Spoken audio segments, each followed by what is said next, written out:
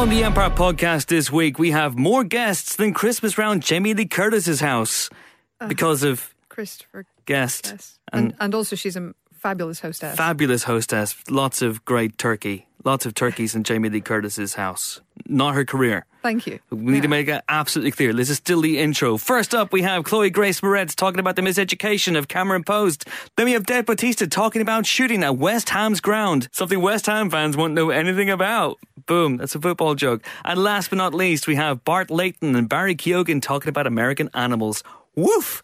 All that and more on the movie podcast that might, just might, be playing Thomas Wayne. We shall see. Hello, Pod. I'm Chris Hewitt, and welcome to the Empire Podcast. Jam-packed bumper round this week, and we're going to be racing through it. And I'll be racing through it with two colleagues of such lethal cunning. We have our geek queen, Helen O'Hara. Hello. How are you? I'm well, except for I joined a new gym, and now none of my limbs work. So. Why did you do this? You already run 3 marathons a week. I don't know. I was trying to get better at running marathons, and I thought if I did some cross training that would be helpful, and now I literally can't lift my arms and everything hurts. Oh my God. I might be dying. James Dyer is also here, which is nice, I guess. Hi, Chris. How are you? I'm feeling bathed in the warm embrace of your welcome. What's your keep fit regime? I crushes his enemies. Yes. I crush my enemies, see them driven before me, and hear the lamentation of the women. Yeah, that's pretty much it. And push a giant wooden wheel around while sort of grunting and sweating. And are you carb loading during this? Well, what's your Atkins protein actually. shake? Yeah. Okay. Yeah, Eileen Atkins. Well, what is that? No, my Get Fit regimen is relegated to occasionally not taking the lift at work. Because my impatience outweighs my laziness. I got back into it in a big way this week. What, the lift or? No, fitness. Really? The whole running thing. I got back in a big way because as of this week, in fact, as of last week, but now officially as of this week, I will be coming in your ears every single morning, should you so desire it. Because Empire is hitting Alexa. Jimbo, you can explain this as well, because I do it, but I still don't understand what it is. Yeah, so your voice comes out of the magic box because the genie in it sort of channels you. Yes, and that's how it works. Yes, so there's a genie that lives inside your Alexa. It's a special lamp that you can buy from Amazon. It's called an Alexa lamp, and then they rub it, and then they ask the genie for the movie news, and your voice comes in and gives them the news. So yes. To be clear, you don't have to rub your Alexa to make it work. Well, then I'm doing it wrong. Well. So we have a new skill, which is not like, you know, like when young people think something's good and they say it's a bit skill. It's not that. It's not that. It's an actual skill, an Alexa skill, an Empire Alexa skill, which you can get off the skill store, the Alexa, otherwise known as Amazon. Yeah. And it means that you can have your daily briefing from as well as proper journalists and news outlets like the BBC, you can get them from us as well. And you can hear Chris in your ear every morning at 7 banging on about some old shit. 7. I highly recommend you don't. But before if you choose 8. to. Yeah, you're lucky if you get it at 7. Yeah, before because you're 8. off running somewhere. Well, this is the thing, right? So I'm doing this Alexa business now. So I get up every morning, and it's not a podcast. Let's just disabuse people of that notion. It's a very, very brief trawl through the day's movie news. So it's me going, here's what's happened for film news, and then talking about it. But I do it, sometimes I'm in my pants, sometimes I'm fully nude. And so I want you to be able to listen to, as you listen to Alexa briefings every day, see if you can guess from the tone of my voice which times I'm fully clothed, which times I'm semi-clothed, and which times I'm completely and utterly in the buff. Can we have a special code for our readers where you use a certain adjective to denote the level of undress that you're doing it in? I imagine Helen is shaking her head just like, this is not happening. Not just as a lawyer, as a human being. As a citizen of the planet. Let's not. Surely you remember the good old days of Naked News. I do remember the good old days of Naked News, and I distinctly remember not wanting to know about nudity at the time. Have we tell people? I don't think we have. Have we never naked newsed on the podcast before? We must have. Let's not now. Okay, so no, we should. If everyone remembers the early noughties and a thing called MSN, which is the Microsoft Instant Messaging program, we used to do news at home for the website before coming into work, and we would get on the little instant messenger thing, me and Helen and Chris and a few other people, and chat about what we were right about, and we would mention the fact that we just got up, and Chris would be undressed. Why me? I mean, none of the rest of us were claiming to be naked. Yeah. I didn't claim to be naked. Well, that claim has been made for me by him. You claimed... I thought you were you just claiming to be nude? Do you consider it more artistic if it's nude? I only do it if it's gratuitous. I am not naked, madam. I am nude. I'd like to just make clear, because I'm not 100% sure it was, we were all in different places when we were on MSN. Yes. Were you? Morning news. Were the rest of you just in one giant bed? Never mind, I don't want to know. Can we just make it absolutely clear? We do not live together. No. In a big empire house. Or I'd love an empire Wouldn't bus. it be great? Wouldn't you love that? Like a proper tour bus. It just drives around London and we all live on it in bunk beds.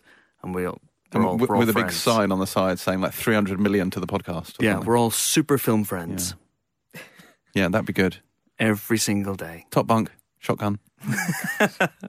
James wants a top bunk and the shotgun. Yeah, that's it. I will take the bottom bunk and the sword. Helen, what are you left with? You're left with the beanie bag. And I'd like a shield, please. A vibranium one, ideally. An agent of, yeah. Oh, that would also work, yeah. a Clark Gregg. Oh, God, I love Greggs, don't you? Oh, I love Greg's. Love a cheese and onion pasty. Can you tell we don't have a question? Has nothing come through yet? Something's come through. It's been about 5 minutes. All right, okay. So here's We're what doing happened. this live. This is almost like a live podcast. Well, speaking of which, no, I'll plug that later on. We had a question for the podcast, and then James went, no, we've just answered that a couple months ago. So whenever I wasn't here, so I didn't realise that. So I've asked very quickly on Twitter as we're doing this for... Oh, by the way, I didn't even say what I was doing. The Alexa thing. So the Alexa thing, I'm getting up really early in the morning, right? And so I thought to myself, I'm going to get back into the running. Because last year I did a 10K. It pales in comparison, obviously, to Helen's marathons. She's running one now. And I did sign up for one just before you got here. It's on Sunday. What? You signed up for one that's on Sunday? I mean, I because didn't your body is in a state of readiness. Is this... I mean, readiness is a really strong word for my body, but, I figured, hey, why not? Okay, here we go. Here we go. Joshua Lawson asks, best Jaws movie? Well, sure.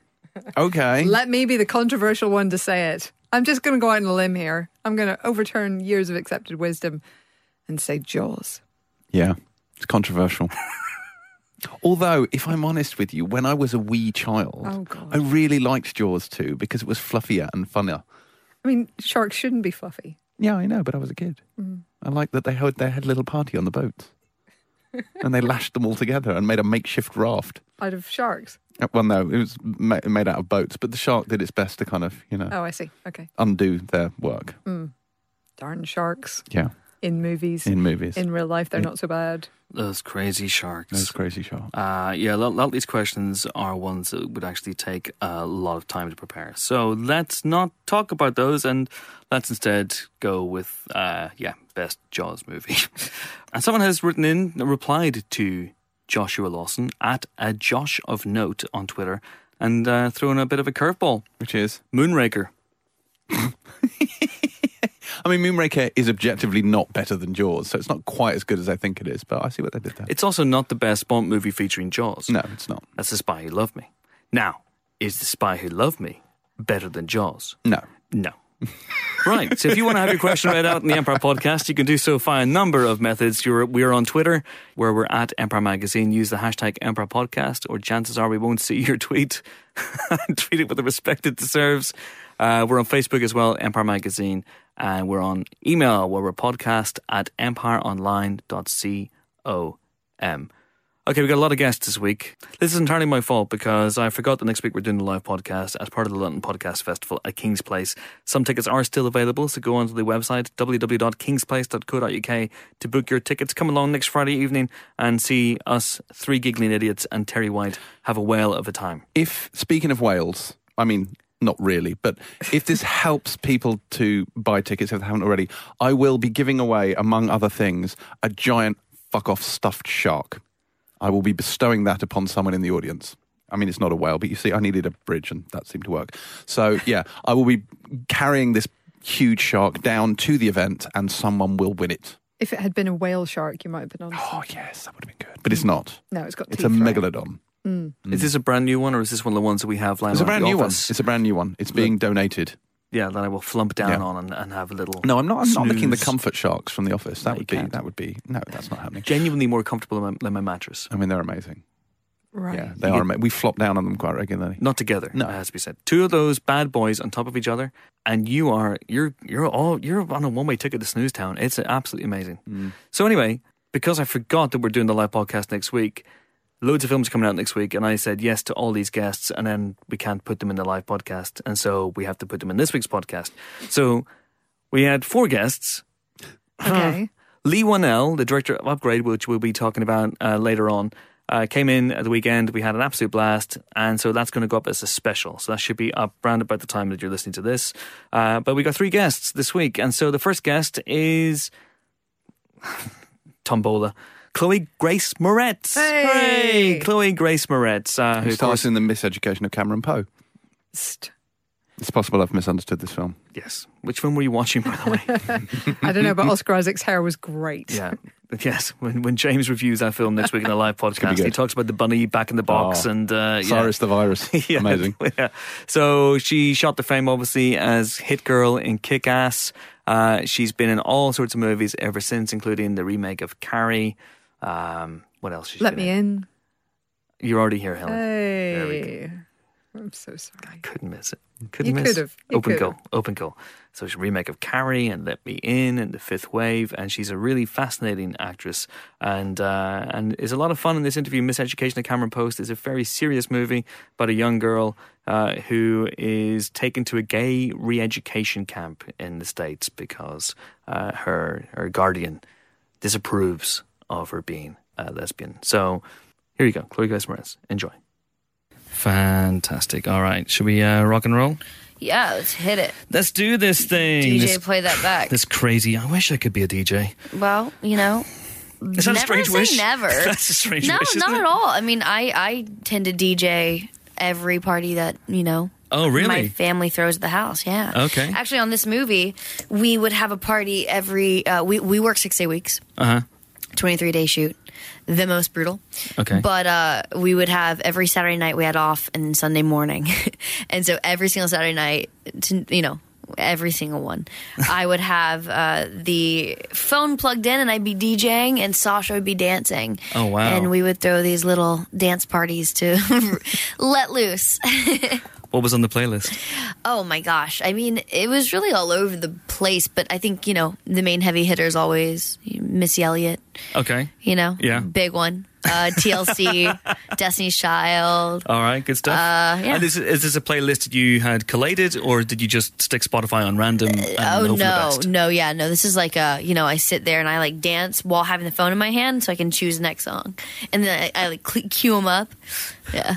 I'd be a terrible DJ like that if I had to go to parties and DJ because my tastes lie towards the modeling guitar stuff. Well, you got to read your crowd. That's all part of being a DJ. Yeah. You got to like read the crowd. Now You got to figure out me. what the age ranges are, see who's going to like what, Okay. and play for the masses. I don't know about that. I think I need to bludgeon people with my music. It's that's this a good what idea. You were going to listen to what like I this. like. That's it. It's like Corn, and everyone's like, whoa, dude, heavy choice. That's a bit too heavy.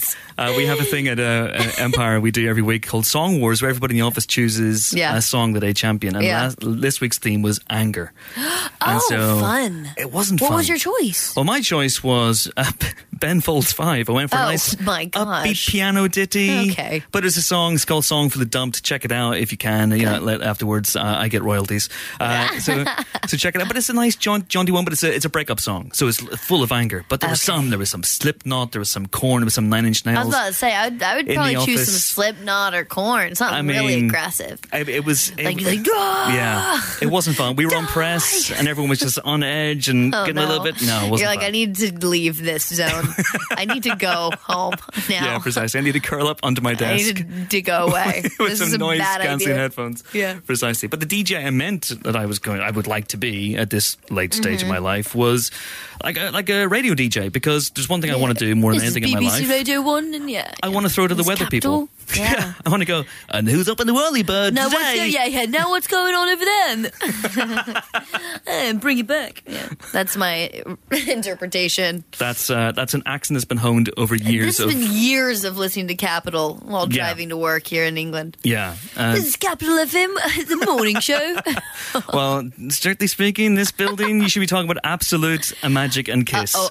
Capital, that's the other company, so we don't do that. I'm so sorry. But what's it like being back in London? Are you okay? Are you finding old haunts? Yeah, I love it. I mean, it's... I literally grew up here for a period of time. I lived here from 11 to 15. And I remember when I was younger, people used to think that I was a British actress. Like, I had more people being like, so you grew up here. And I'm like, no, just on a lot of British things. I love London. I love it, especially this time of year. It's so pretty. Yeah. It's nice. I'm stuck here in Piccadilly Circus, which is not awesome. No, that's not awesome. That's a bit of a tourist trap. It's a bit, to say the least, I'd say. But it's fine. You learn to swerve that stuff in time. But you were here to talk about the Miseducation of Cameron Post. Yeah, fantastic not DJing. film. Not DJing, amazingly. But I always bring it back to the movie eventually. We'll get there. It might be in the end. Yeah. It might be the last 10 minutes. But we'll get there. So the Miseducation of Cameron Post. Thanks, Chloe Grace Moretz. Thank you. Go see it. September 20th. It is in cinemas now. It's in cinemas now. When did you film this movie? About a year and a half ago? Yeah, we filmed it right over the election, which was... Oh, wow. What, November 2016? So we filmed it November 2016. Scarily long time ago. A shocking amount of time. Yeah. The things that can happen. Yes. In a year and a half. I'm surprised that a certain someone is still in a certain job at this point in time. Yeah, he who shall not be named. Yeah, I'm mainly talking about me, but yes. Oh God! But the other fella as well, the other guy. Yeah, the orange fella. Yeah. So you were filming on election day as well. Yeah, is that right? So we shot the movie, like I said, over 23 days, under $1 million, real shotgun shoot. We shot it chronologically at the summer camp where we actually filmed the movie. We were living there, so it was a very immersive process, to say the least. But on the day which we filmed this scene where I have to jump on the table and sing the Four Non Blondes karaoke moment, which is probably the highest, it's the most elated moment in the film.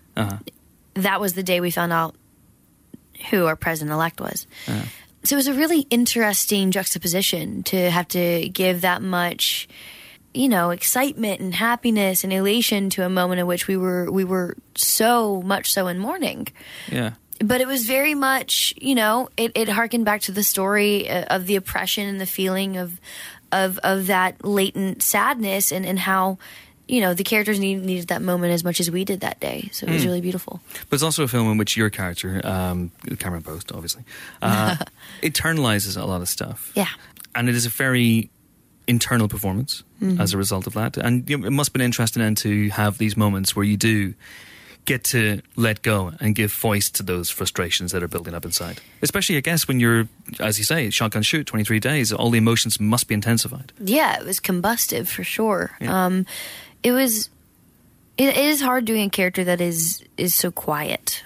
I love doing those type of characters, as you can tell with Let Me In and the various projects I've done as a kid till now. I live for those characters that show more through subtext than actually speaking and vocalizing their issues. So this movie, really catered to me in that sense that I was able to react instead of, be the propelling force in a lot of ways. So it was a wonderful opportunity, but it was combustive to say the least. I mean, I would go home with so much pent up emotion, but then I would kind of put it in perspective and think about how these conversion therapy camps are real. Yeah. And the amount of oppression and suppression that these kids are feeling on a daily basis. I was feeling 1/18 of what they were going through. And this film's set in 1993, but these things are still around. Very much so. They still exist. How much did you know about them going into this? Before you got the script, I think everyone's vaguely aware that this is a thing. I mean, I grew up in the Bible Belt of America. I mean, I grew up in Georgia in a small town. We grew up Christian Baptist, which is very, Southern Baptist is one of the most conservative. So we grew up in a town where praying the gay away, as they call it and refer to it, was very real. It was the idea that being gay is a choice, and that choice is to live a life of sin. And that was something that was inherent and latent in our community. so obviously as I grew up under that umbrella, and we eventually moved to Los Angeles, and my brothers came out as gay, 2 of them, it changed a lot of the perspective in our family, and that conservative, strict umbrella we grew up under started to crumble. So it was interesting making this movie and educating myself onto the realities of specifically conversion therapy, because I was aware of praying the gay away and the idea that, you know, being gay is a choice, not the way you're born, but I wasn't aware of these camps, especially the modernity of the issue. And it wasn't until I started the rehearsal process that I found it pertinent, obviously, to meet survivors of conversion therapy in real life. And the 5 survivors I met were in their mid-20s. They had been in it since they were 16, and they had been in there for about 5 or 6 years. Wow. And I was just so taken aback by the youth of it. And the different socioeconomic backgrounds, the different nationalities, the different religions, some of which were put into this conversion therapy for reasons that weren't religious at all. And I just, you know, I guess I was faced with the reality that there is no face of conversion therapy, obviously, because there's no face of being gay. There's no one stereotype. So, the research was, I mean, for me, it was mind-blowing. And then, of course, going back to Election Day, and the Vice President of the United States of America has... Who advocates for... conversion therapy. That's got to be an interesting situation at the moment for you guys over there. Yeah, I mean, to say the least, you have a vice president and an administration, you know, that across the board is trying to strip away all the different laws that we've had in place over the last several years now that protect LGBT people. They're trying to strip those away. But in particular, we have a vice president who advocates for conversion therapy and helped funnel research from AIDS into conversion therapy progress. So, the hypocrisy there is pretty shocking. Wow. And then, you know, the statistics stand for themselves. 700,000 people have been through conversion therapy in America. 77,000 teens will go through conversion therapy in the next 5 years.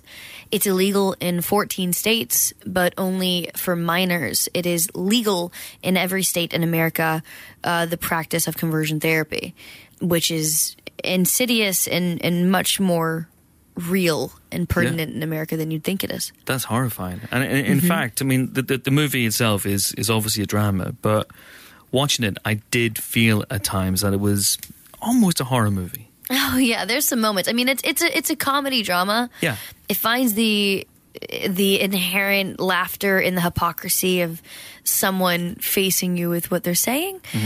But there are moments when you know, if you really boil it down and you really listen to what's happening and the conditioning that they're doing to these young people, it's horrifying. Yeah. It's really, really disgusting. And it's also a movie on one level about taking control of your life and taking control of your choices as well. And I think, you know, God, the first time I met you was on Kick-Ass years ago when you were doing the butterfly knife stuff. Absolutely. And that must be funny for you. It's very, I feel I have never felt older, if I'm completely honest. This is a very strange experience. I was so little. You were so little. I was like here. and you know, obviously you've been acting your entire life. Yeah. Going into acting as a kid, what drove you, and has that changed over the years? You know, was there a point where you thought, well, is this something I'm just doing because I like it, or I'm good at it, or because I can make a career of it? I mean, I always just thought, honestly, I just thought it was fun when I was younger.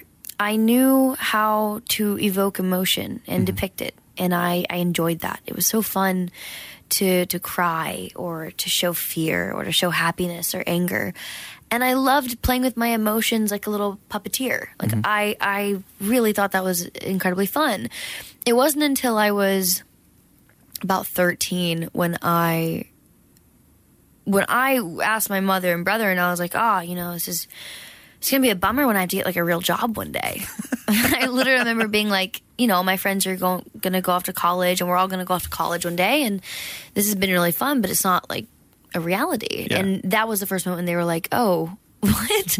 You can this is a career. Like, people can do this for a living. And that was the first time when I realized that I don't have to quit this. So that was a big shift for me at like 13 when I realized I could make a career out of what I was doing, and I wasn't just clowning around. But that perspective changed again when I was, you know, about 19. And And having made, I've made about 63 movies now, worked for 15 years. Wow. But for the first time, I wasn't unhappy with the content I had put out, but I felt the flame that had always been within me, this driving force to always make movies and to just make them, as much as possible as I can, sometimes 8 movies a year.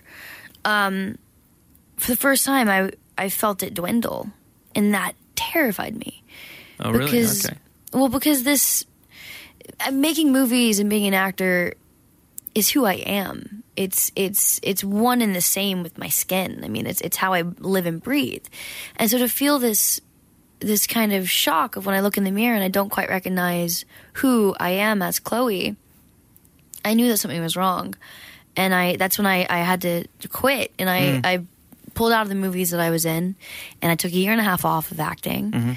And I sat back and I reassessed who I was and what I wanted to be and what content meant to me. Mm-hmm. And how, even though I'd been making really great projects sometimes and all of them that I'm proud of, I was overspending and I was in the negative. And I emotionally, or I was unfulfilled emotionally because I wasn't truly choosing projects that put that, tinder into the fire and kept it going. Mm. I was just running out of resources pretty much, even though I wasn't even connecting to it.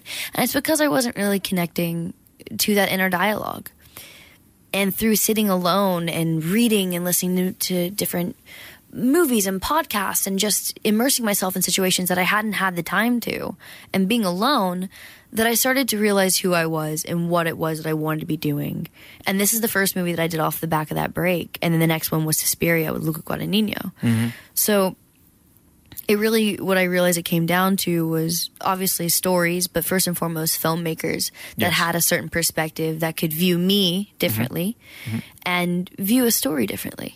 That's interesting. Take a chance. Especially given the directors you've worked with in your career up until now. I mean, no slackers no. in there. Soderbergh is in there. Yeah. What's his name? Scorsese. Yeah. He's small, young director. He's, what will he ever amount to? I don't know if he'll make it. I don't know. He's got like 2 hits. Barely. Barely. What is movie that? about a taxi driver. Who wants to see that? Who wants to see that? It's just a guy driving around. That's rubbish. Dumb. It's stupid. It's dumb. So the guy driving around. But then that's what it is. That's my understanding anyway. Then you come back and you're immediately working, as you say, with Luca Guadagnino.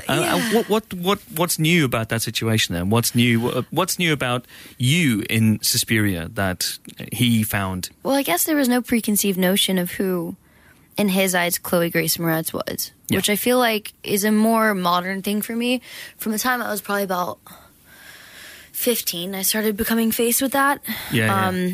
With this representation and this kind of projection of who I'm supposed to be, or what people expected me to act as, in what roles they expected me to act in. And Desi and Luca didn't question for once that I could take on these characters. But not only did they not question it, they were not afraid of me saying, like, I don't want to do anything like I've done before. And I want people to not look at it and go, oh, it's Chloe Grace Moretz in another movie. I want them to see Cameron Post. I want them to see Patricia. And I want them to be immersed in the character, not me. Yeah. And that anonymity, which I felt like I lost, be it for whatever reason, you know what I mean? But that anonymity that I lost, I wanted to regain that within myself, and finding characters and fitting myself into characters' skin that felt uncomfortable. Yes, of course. And figuring out what that feels like. If you hadn't decided to come back, what was your backup plan? Taxi driving. Just driving around. Just driving around. Put up a GoPro, see what happens. You come to London, become a taxi driver. You got the accent down pat. Listen to Capital all day. What the hell is that about? And then just pick people up and drive around. God, no. Yeah. Except Capital. London taxi drivers, you know about the knowledge, right? Oh, yeah. Yeah, well, they have to know every single street in London. I mean, that's just crazy. It's impossible. I feel like I know a fair amount. I feel like I know it better than some, You know all the squares on I the know Monopoly board, all and the that's squares. it. That's it. I can get myself around. I don't know the street names, but I can definitely get myself around. And watch this. One last thing. I spoke to Matthew Vaughan recently, who said that he's launching his own studio, Marv Studios. And we were talking about potential projects, and there's lots of Kingsman stuff going on. He also said that he is looking at either doing a Hit Girl prequel. I don't even know what that means. I think it means like a 4-year-old killing people. That's as what far I as I say. can tell. How do you get a prequel from an 11-year-old?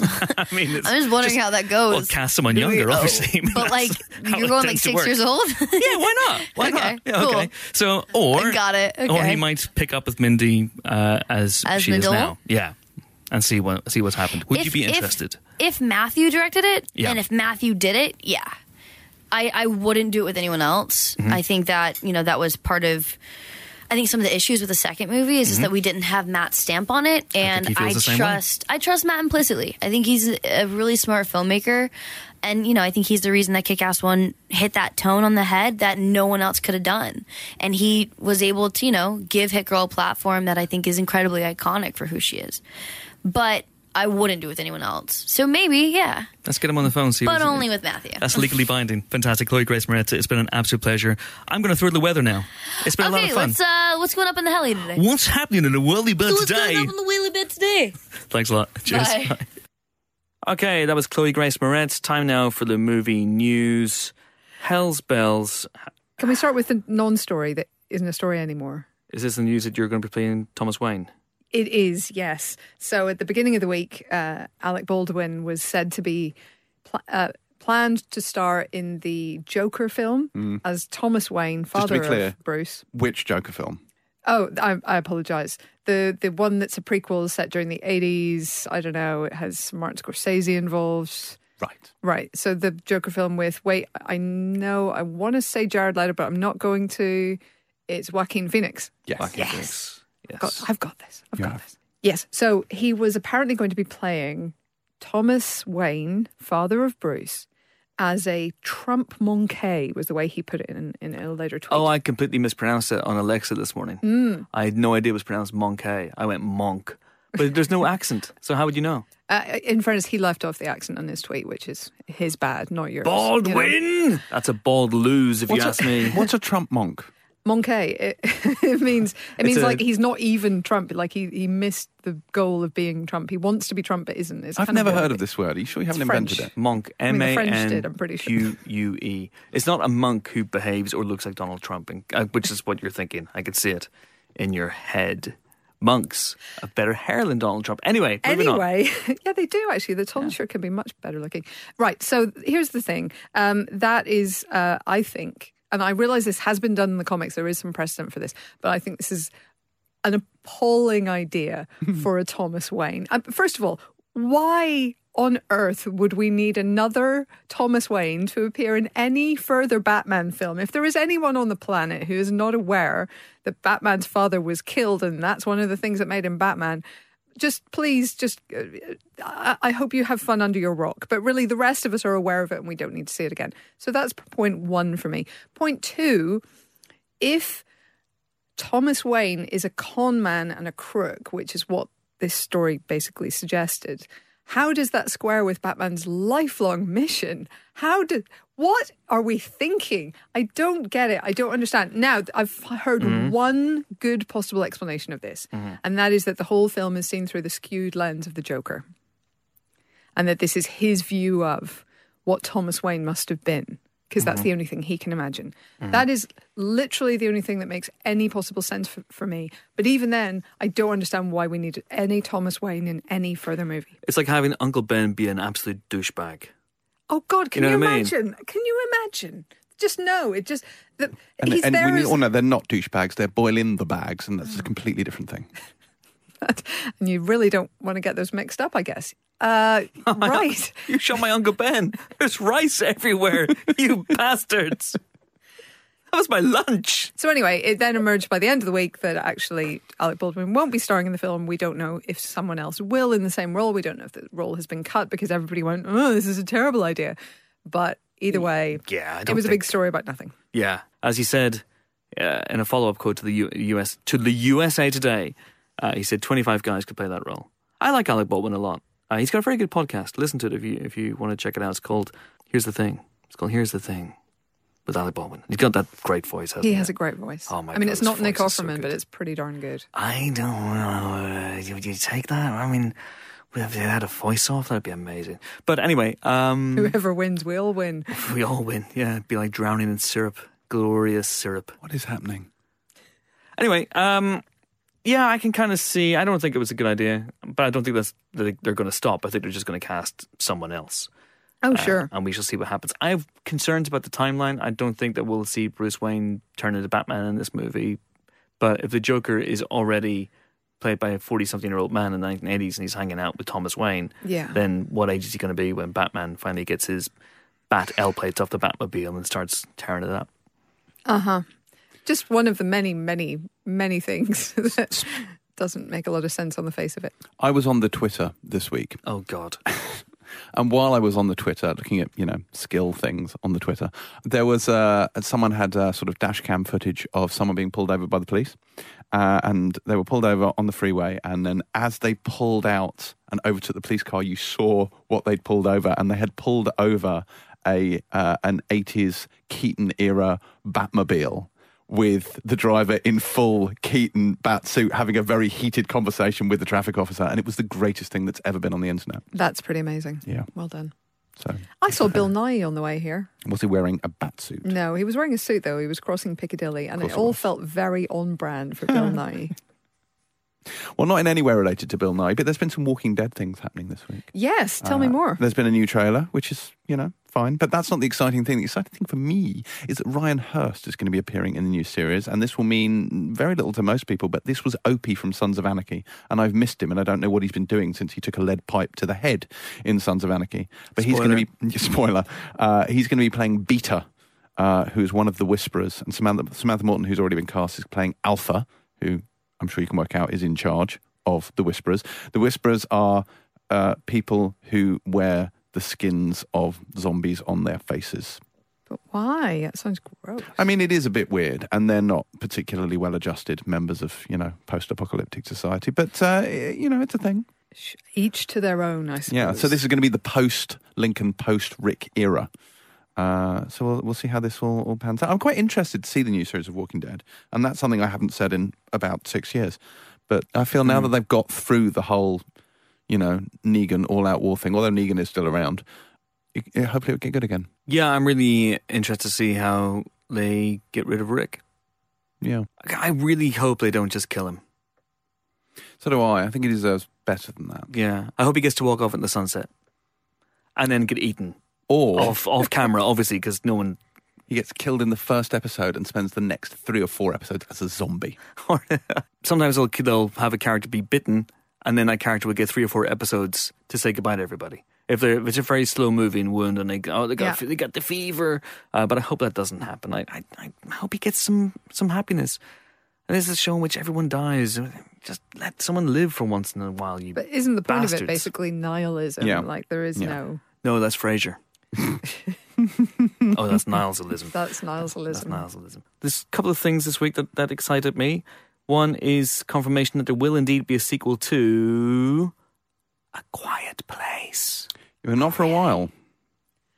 Yes, not due until 2020. So. And also, Top Gun is not feeling the need for speed, and that's gone back to the same year, both 2020. Yeah, so, well, obviously that they want to keep those two apart, though, you would have thought, because the sonic booms, Yeah, I mean, that's fair. 2020. So what do we think? Nothing else has been revealed about A Quiet Place, apart from the date. We don't know whether it's going to pick up where the last film left off. We don't know whether John Krasinski is going to come back. I would suspect not. I think he had an idea. He told us that he had an idea for the sequel before this one was even finished shooting. So I don't think it's this is not a hastily thrown together thing. He had that kind of outline, that notion at least in his mind already. So hopefully it's a strong enough hook for a full film. Do you think they're aiming for 2020 because when you can't make any noise, eyesight is really important? Yes. Yes, as do I. So we're going to call it A Quiet Place, 2020 vision. Yeah. Is that what we're going to call it? Yeah. Okay. That's official. It might be set in a submarine, as we pitched him on the spoiler special, as we pitched to John Krasinski, and you could tell he loved that idea. So I think Quiet Place 2, run silent, run deep. I think is Quiet what we Place called 2, it. Yeah. The Hunt for Red October. Excited about that. We talk about Dwayne Johnson an awful lot in this podcast, and quite often I will say I'm disappointed that he doesn't seem to be pushing himself as an actor, and he doesn't hook up with A-list directors.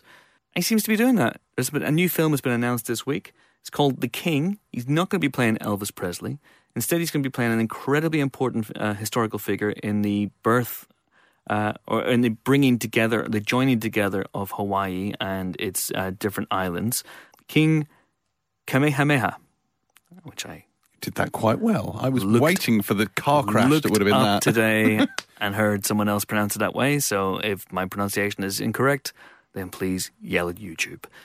So what do you think of this? This is going to be directed by Robert Zemeckis. It's going to be written by Randall Wallace, who, of course, wrote the screenplay for Braveheart. He may have won an Oscar for that. I need to double check. But this is certainly Dwayne Johnson playing a role that apparently he's wanted to play for decades. Well, yeah. I mean, one of the major figures of Polynesian history, right? I mean, absolutely. Oceanic history. So that does make sense for him, I think. Is this live action, not animation? Live action. Live action, that's good, because I think there's no need for it to be animated. I think it's cool. I just think it's a part of the world that we don't see very often on screen, so especially not live action, and we don't very often hear from oceanic people, as protagonists. They've kind of been the background to, white explorer stories. Moana. Yeah, but that was like a big deal, and that was like a first. And I feel like this is maybe a kind of corrective in the same direction. So I think that's very good. I'm really intrigued by just that whole part of the world, like the whole Pacific, the whole of it. And so I'm excited to see what happens with this. It sounds to me like someone's angling for a set visit. I would like a set visit. I've always wanted to go to Hawaii, but sounds good. If he doesn't sing "You're Welcome," I don't want to know. I will. No, come on. You're always here for the rock, as am I, James. I am. It's true. In fact, speaking of which, he talked a little bit about Big Trouble in Little China as well this week, about how it's going to be a sequel. I think it was someone else talked about that, but not him. But, was it not him? It wasn't him. Well, someone talked about it. It was someone else. It was an executive in charge of the film said Okay. it's going to be a sequel, which means, of course, that there is a potential for Jack Burton to return in the guise of Kurt Russell. I nearly said Jack Russell in the guise of Kurt Burton. Well, that would be interesting. I managed to catch myself, otherwise I could have been pretty embarrassing. But our little secret, listeners? Also very exciting. It's all in the reflexes. And a huge sci-fi crossover. The Doctor is joining episode 9. Matt Smith, the Doctor -1, is going to be part of the cast of Star Doctor, Wars. surely. A Doctor. No, the Doctor. They're all the Doctor. The Doctor. The Doctor is joining the Star Wars. Episode 9. We don't know what he's going to be playing. Internet fan fiction prefers either A, the Doctor, or B, some kind of love interest / best buddy for Hux. Because they could be fabulously pantomimed together. He's absolutely playing an Imperial Bastard, isn't he? Yeah, I think Or Imperial a First Bastard. Order Bastard. Imperial sorry. Bastard is a good guess. But to be honest, we all should have seen this coming, and I'll tell you why. Because the new Star Wars trilogy has been slowly but steadily gathering the actors with the best hair for years. And we should have known that Matt Smith would end up there because he's got that gigantic mop. And it's only a matter of time before Andrew Lincoln follows. Andrew Garfield and Andrew Lincoln. Well, who cares? All the Andrews. And Empire's John Nugent. I mean, all of them. All of them. Yeah, all the hair. You think Matt Smith has the best hair? I think Matt Smith has extremely bountiful, bouncy hair. Does he have the best Doctor hair? No. You know my doctor is David Tennant, so... Your doctor's David Tennant? The doctor is David Tennant, I'm not saying my he's doctor. follically inferior. I think you might want to check his credentials, Helen. I don't think he's medically qualified. But I think he can do anything. He's travelled through space and time. He must have picked some stuff up. Okay. And a sonic screwdriver will do wonders for your sore back. There are so many punchlines here, and I am trying so hard to be a better person. Fight the good fight, Chris. I am going to fight the good fight. The best Doctor Who hair. All right. Baker. Baker. Yeah, Tom Baker. Absolutely Baker. Which one? Which Baker? Tom. Tom Baker. You think Tom Baker? Yeah. Tom Baker is the best hair. How do you get past Tom Baker's hair? Yeah. Like, it's the most iconic. He's 80% hair. He's more hair now than that. It's true. Twisted and curly. Why are you taking a dump on John Pertwee's hair? Why are you ignoring the claims of the Pertwee? Pertwee. John Pertwee, good hair. Tom Baker, good hair. Colin Baker, hair. Peter Davison, hair. Capaldi, come on, guys. Now, I'm not a big Doctor Who fan, but you gotta look at that and think that is a landmark of coiffure. It's a coiffed landmark. Jodie Whittaker has significantly more hair than most other doctors, so... No, but it's not about volume of hair. Yeah, it's not just about volume. It's also about, like, the way it's deployed. It's what they do with it that counts. William Hartnell had a lot of hair, but I didn't like it. Even though my hair is approaching that kind of style. Even now, I'm letting it grow out. It doesn't look good. Anyway, Jodie Whittaker, yeah, good hair. But Capaldi. Capaldi had good hair, but I have to say, I like Tennant's hair. It's very, very sticky up. I'm now looking at a picture of all the doctors. The thing is, Doctor Who is dreadful, so who cares? How dare you? I'm sorry, I can't get on board with it. I won't get on board with it, and you can't make me. Farscape for the win. What is Dr. Harry? I rest my case, my lad. Where does Doctor Who get his haircut? Cyber cuts. It's like super cuts, but that's terrible. It's not cyber. Wait, I don't think it's even a joke. Wait.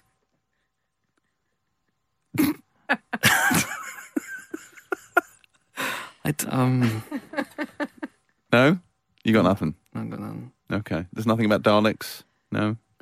Got no Davros. No. Nothing. Okay, good talk. This has been fun.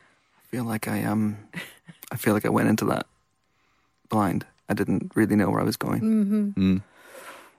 20/20 vision, that's what you need. Like a quiet place too. Sorry, I'll cut this bit out. It's fine. I'll just save my blushes. Let's talk about the London Film Festival. Oh, yes. Very exciting. The lineup was announced this morning. Sadly, I couldn't go along. I say sadly because they always have pastry. But it's looking like a fantastic lineup. It opens with Widows, which is brilliant. The new Steve McQueen movie, always exciting. And it closes with Stan and Ollie, which is the, obviously, Laurel and Hardy film. Also really exciting. And in between, we just got a wealth of good stuff. Ballad of Buster Scruggs, the new Coen Brothers film. I can't even tell you what I want to see because there's too many stuff. We've there's got too an many Empire. stuff. There's too many stuff. There's too many Look, stuff. that's a phrase. It's very late on a Thursday. I'm very tired and my shoulders hurt. There's an Empire gala, of course, an Empire sponsored gala of The Man Who Killed Don Quixote, which is exciting. I'm incredibly optimistic about it, Helen. Are you? Yeah, almost quixotic.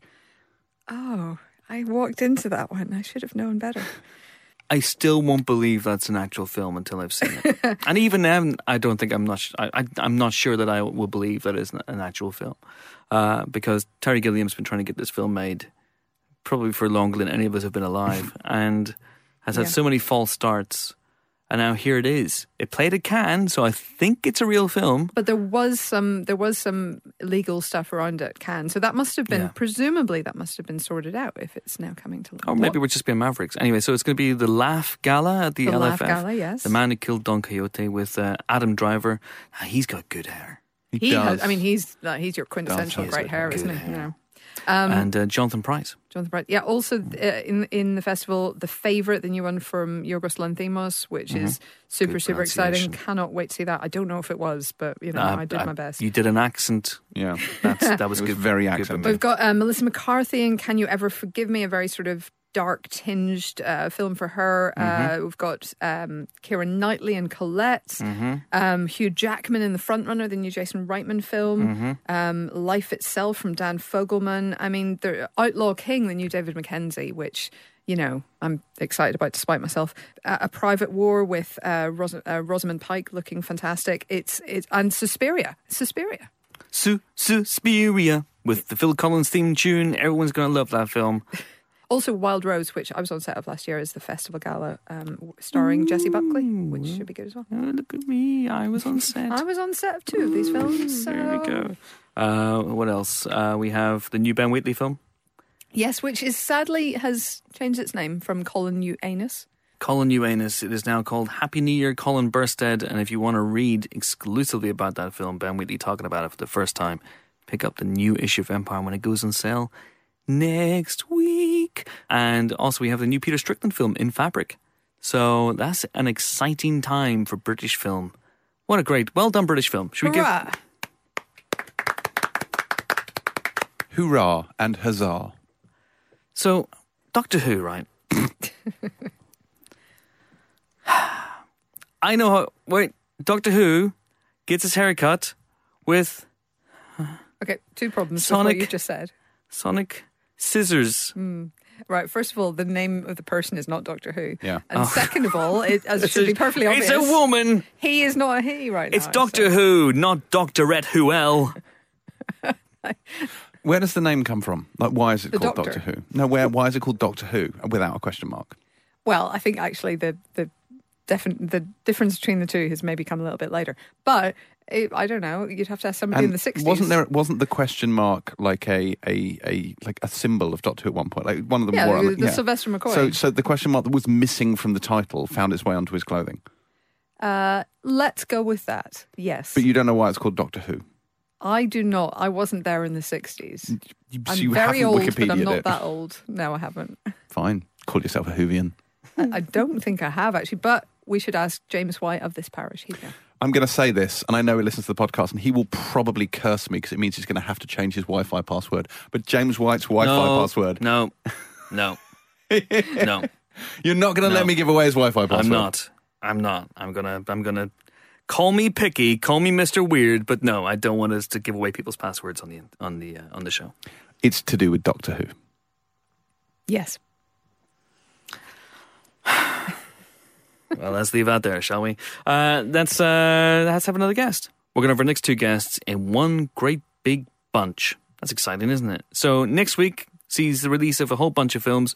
One of them is Final Score, which is a thriller in which Dave Bautista tries to stop some bad guys and doing some bad stuff at West Ham's former ground, Upton Park. You know, of course, if you wanted to let people do bad stuff at West Ham's ground, you would just let West Ham play a game of football. Am I right, guys? Am I right? Hello? We don't know, Chris. Yes. Oh, They're okay. very bad. Anyway, the film's out next week. It's in cinemas and also on Sky Cinema as well. It's a Sky Cinema original film. And I went along to spoke to Dave Bautista tomorrow. So there's every chance it didn't go well and he punched me in the face. He seems like a nice guy. I don't think he'd do that. Yeah. But even like a handshake would like break my hand. That's true. So let's see how this goes. This is me in excruciating pain talking to the great Dave Bautista. Enjoy. We are delighted to be joined on the Empire Podcast by Dave Bautista. How are you, sir? Yeah, I'm good. How are you? Yeah, not too bad. You glad to be back in London? I am. Yeah, I'm always happy to be here. I spent a lot of time here. I'm very, very fond of London. Yeah, this is like your second home, I'm presuming, over the last few years. I've spent more time here in the last 5 years than I probably have at my own home. Okay, yeah. So we should rename streets after you, is that? That'd be great. Leading up to Buckingham I'm all Palace. excited. Yeah. Batista Avenue. That'd be awesome. Batista Street. Maybe somewhere in the West End. I'm particularly fond of Theatre District, or Kensington is kind of my spot. I love that. Okay. Yeah, maybe or maybe we can find it like an off to the side street in Richmond, something like that, near the park. Okay. Because I was going to ask about how long it took you to feel at home here, and do you have any tourist tips? Say, for example, don't go to a football match on your first day. That's probably it's probably a mistake. You know, I haven't. I'll attend my first match tomorrow, actually. But I got. What is the mall, the shopping mall next to the Olympic Stadium to London? It's Westfield, Stratford. Got stuck in that mall, and when a game let out. And it was a nightmare. I ended up hiding in this restaurant because I had no idea. Just by chance, I went there. I thought it was going to be a slow day, and I was going to get some food and go shopping. And the game let out, and there was just thousands of people that just flooded in. And then I got noticed, and then it was like fighting off a mob. And then I just ran in this restaurant, and I just kind of hid there in the corner and for hours. I stayed in this restaurant for hours. Oh my God! Yeah. Okay, and that was your first experience. Was it your first experience with West Ham? That was actually on. That was when I was here on Bond. My first long-term experience was the first Guardians. Okay, and I lived in Richmond. But I've been coming here for years with wrestling. Okay. But you say tomorrow is your first football game. Ever. I'm saying football. First ever football game. Okay. Yeah. And you're saying football too. Yeah. So is it a game or is it a match? Which one are you going to see? Well, both. We're happy with both. Cool. Yeah. Well, I'm going to see the football. I'm going to go see West Ham. Yeah, I'm going to go see West Ham play the Wolves. Okay. They crushed the Wolves. At that stadium? They're going to beat them by 20 goals. That's the sort of scoreline that happens in football all the time. Yeah. So clearly you've absorbed it in your time here. I know my football.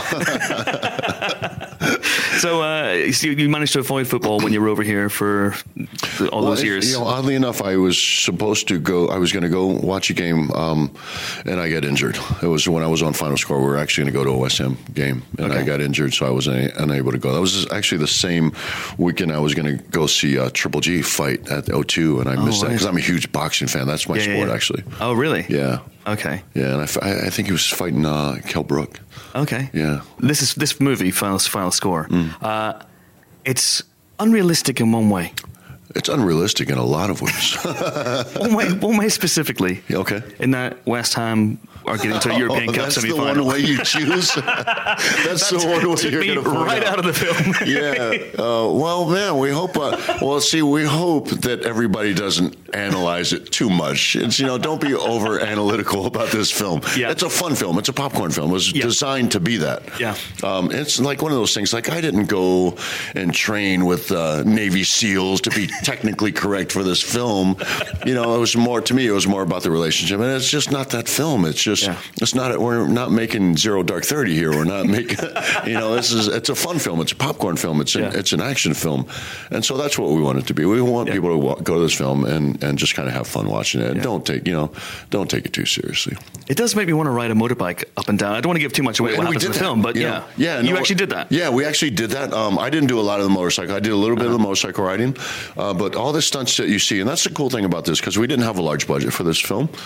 So a lot of the stuff we do is very practical stuff. A lot of the fight scenes are practical because we didn't have a lot of money for special effects. We used our special effects money for some of the explosions, that stuff like that, and we also had to create the stadium to look like more of a 360 degrees, so you couldn't see where there was ways out, because there are ways out, and people could have like hopped over a fence and gotten out, or kicked open a window and gotten out. But we wanted to make it look like it was surrounded and it could be actually locked down. So that's kind of where the money went. That's where the money goes. Yeah. I think the film was like a $12 million budget, and $11.5 million went to Pierce. And that was for him to show up. We shot all his scenes in 2 hours. No, that's not true at all. I think he took 3 hours. I think 3 hours. No, I think he was there for a lot of the film. He was there much longer than I thought he was going to be. I was actually honored to work with him and surprised that he would take a job working with someone like me. Oh, come on, man. Come on. Your reputation precedes you now. Thank you. I appreciate it. But I was honored to work with him. I really am. I am awestruck by Pierce. Yeah. He's a statue of a man. He's a beautiful person, but he's even more beautiful on the inside. Like, he really is, and I say that not joking. Yeah. He is such a good-natured, humble man. I love him to death. You're one of the few people now who can directly compare Brosnan to Craig. Yeah. So it's always an awkward conversation. It is, because I love Pierce and I respect him, but I just love Daniel as Bond. I have to be honest. I love him as Bond. He's my favorite Bond since Sean Connery, and so that's not to dismiss anybody else who has played Bond since then, but just something about Daniel I think is special as James Bond. Yeah. There's something I love him as Bond. I hate to see him slip down. I know eventually he has to, but it bugs me as a fan. And of course, you could technically still be knocking around in the Bond universe. Yeah, we've talked about that. It comes up a lot, and we, believe me, we are lobbying. We talk to Barbara Broccoli all the time. Like daily. She blocking your calls now? No, she's blocked. Bautista again. God damn it! It's like 3 a.m. Why is he calling me? Get a burner phone. Barbara, what are you doing? But it's, I don't know. I don't know. I still have somewhat of a glimmer of hope, but up until now, I have not heard anything. Yeah. Okay, well, fingers crossed. We never see a corpse. Fingers crossed. We never see a corpse. Yeah, I really would like to come back. You've talked in the past about how obviously Guardians was your first movie, and you were plunged into the deep end and you had doubts about your ability to pull it off. Yeah, well, it was my first big film. Yeah, I'd done smaller films, but nothing to that magnitude. It was a huge deal for me getting this role. But since then, you've obviously carved out this niche in Blade Runner 2049 and Bond and films like Bushwick. You're great in Bushwick. Thanks. Man. So, is that something that, you feel more comfortable now? Especially now you're number one on the call sheet, movies like this and Bushwick, I guess. It's weird. I still have, stage fright somewhat. I still get insecure and self-conscious, but I'm just so passionate about it. I've never let fear really stop me from doing anything that I loved and I was passionate about. So no, I feel like I watch, like even now when I watch Bushwick, or even now, we did Final Score 2 years ago, and I watch it and I cringe because I know I've become a better performer since. Oh, really? Okay. So it's one of those things where I always feel like I come off every job, I feel like I'm better. I'm on the job learning actor.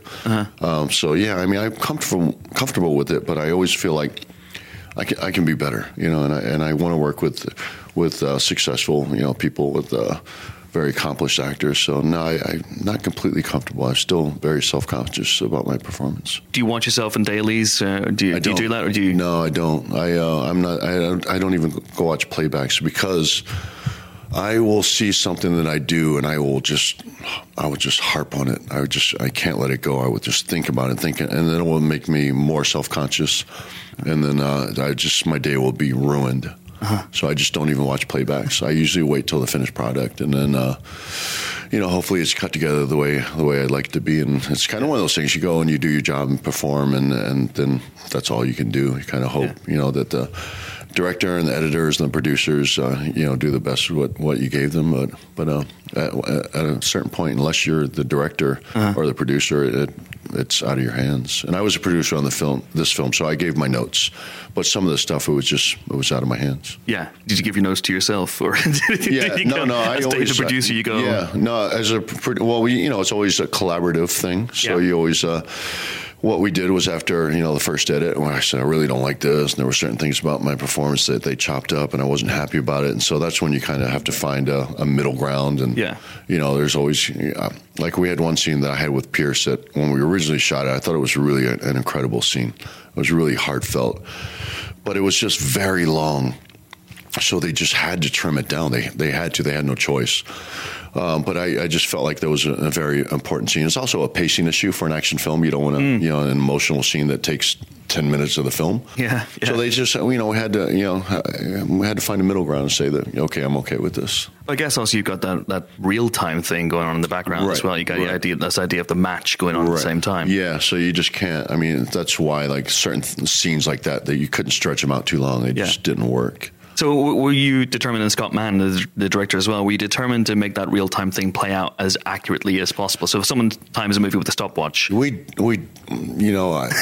tried our best. Again, that's one of those things where hopefully nobody's going to sit down with a stopwatch. Oh, that's a challenge, Dave. But we tried, but at the same time, we also realized that it's an entertainment movie. Yeah, it's not a documentary. So we just wanted to, but we actually, they did try, but at some point you have to say, we're just not going to be able to make that happen. So let's just, hopefully nobody will notice and they'll just be too wrapped up in, wow, this is a great fight scene. And they'll just kind of move on. And of course this was shot largely, or how much was actually shot at West Ham's old ground, Upton Park? Almost completely. We had to come back and do some reshoots. And the funny thing is when we came back to do the reshoots, the stadium wasn't there anymore. Yeah. So wow, it's flats now, I think, or it's being. Are they built already? It's well, I close, guess it's 2 years now, so they would be, yeah. But yeah, I guess it's just a bittersweet thing, isn't it? Yeah. But this is how this came about, is because our producer Mark Goldberg came up with this idea, and he knew that they were going to destroy the stadium.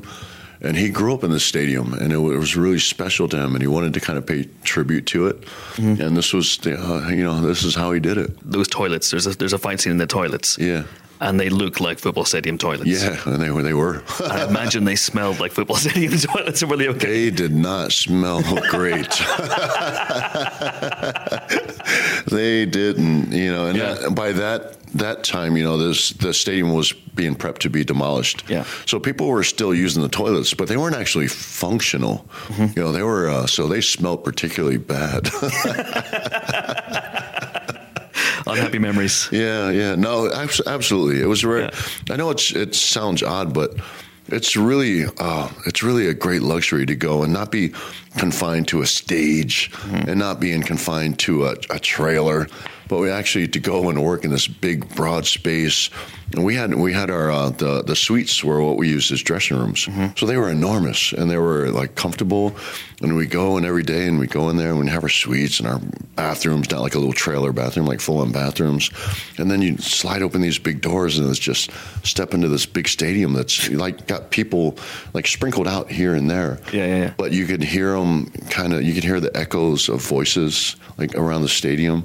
Yeah. But it was like being in church. It was very peaceful. Like, it was like very peaceful.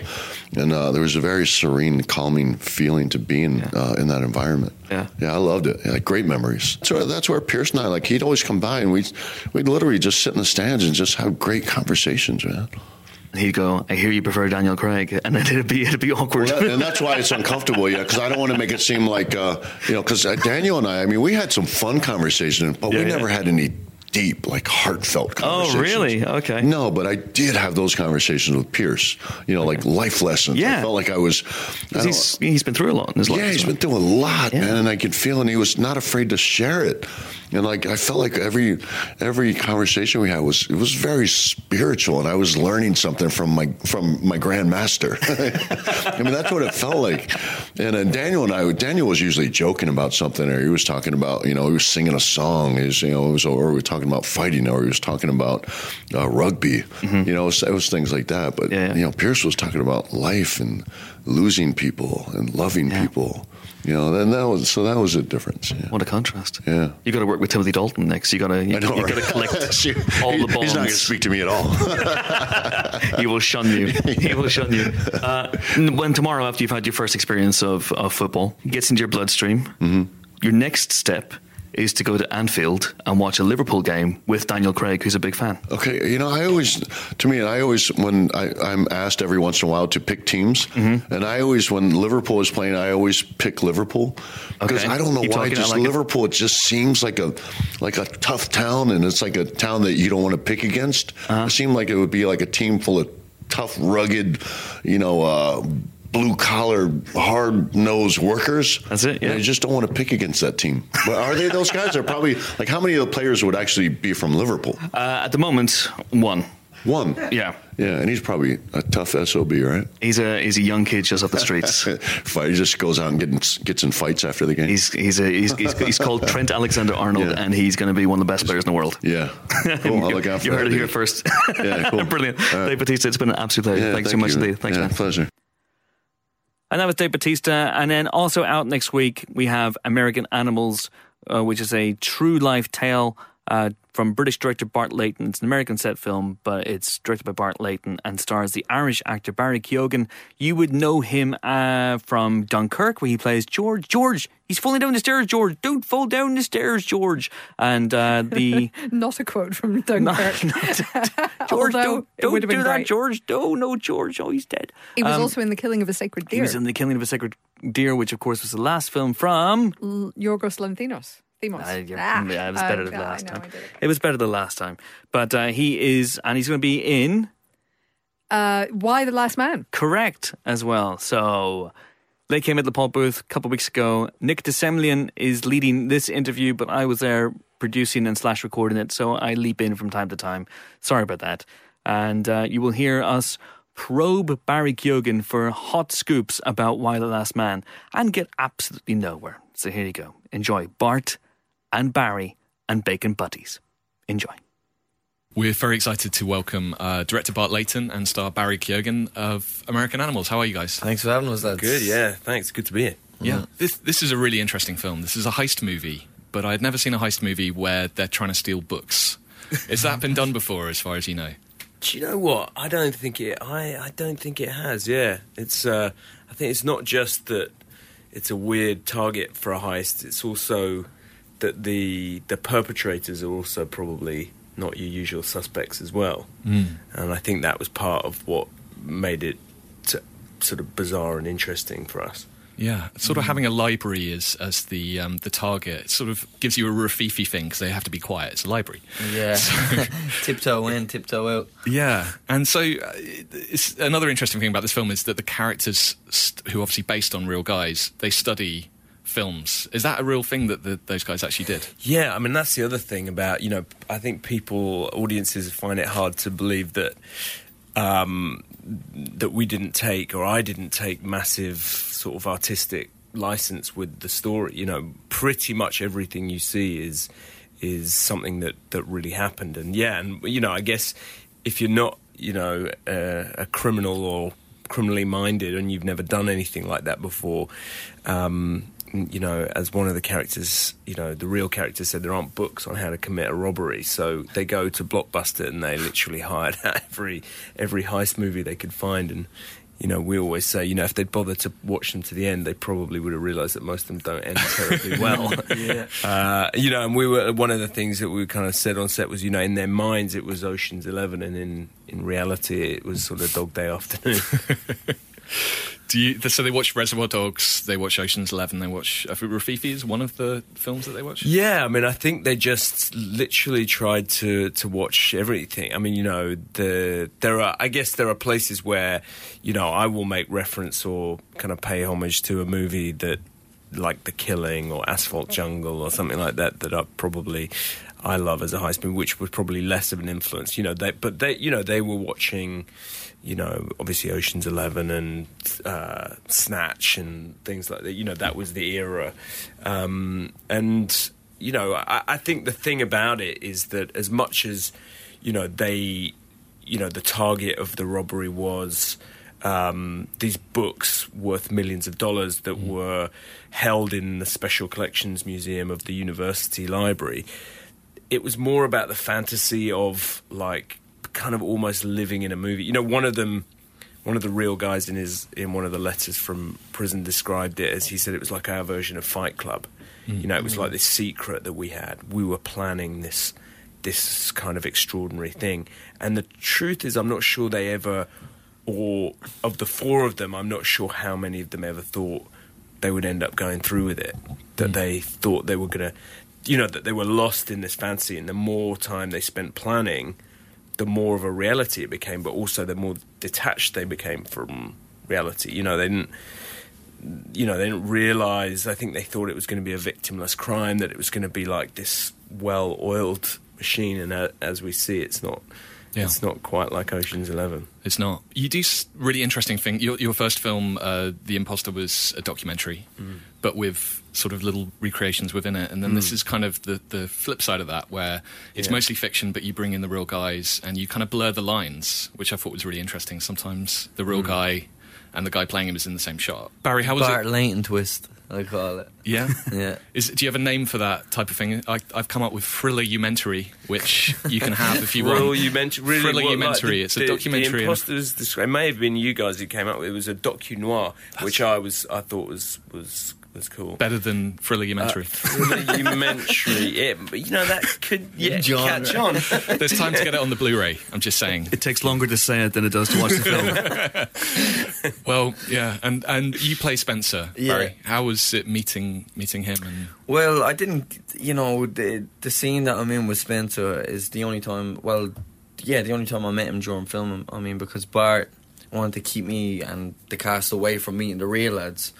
I mean, down to, because it's, as an actor, you want to imitate and you want to pick up the traits and, and given as well that they've had a good few years now to reflect on what they did, and, they might have an influence to say to me, look, don't play me as, I wasn't like that, and they have a kind of, they want me to be nice then, So yeah, I got to meet him then afterwards at the premieres, all the lads, and we hung out then.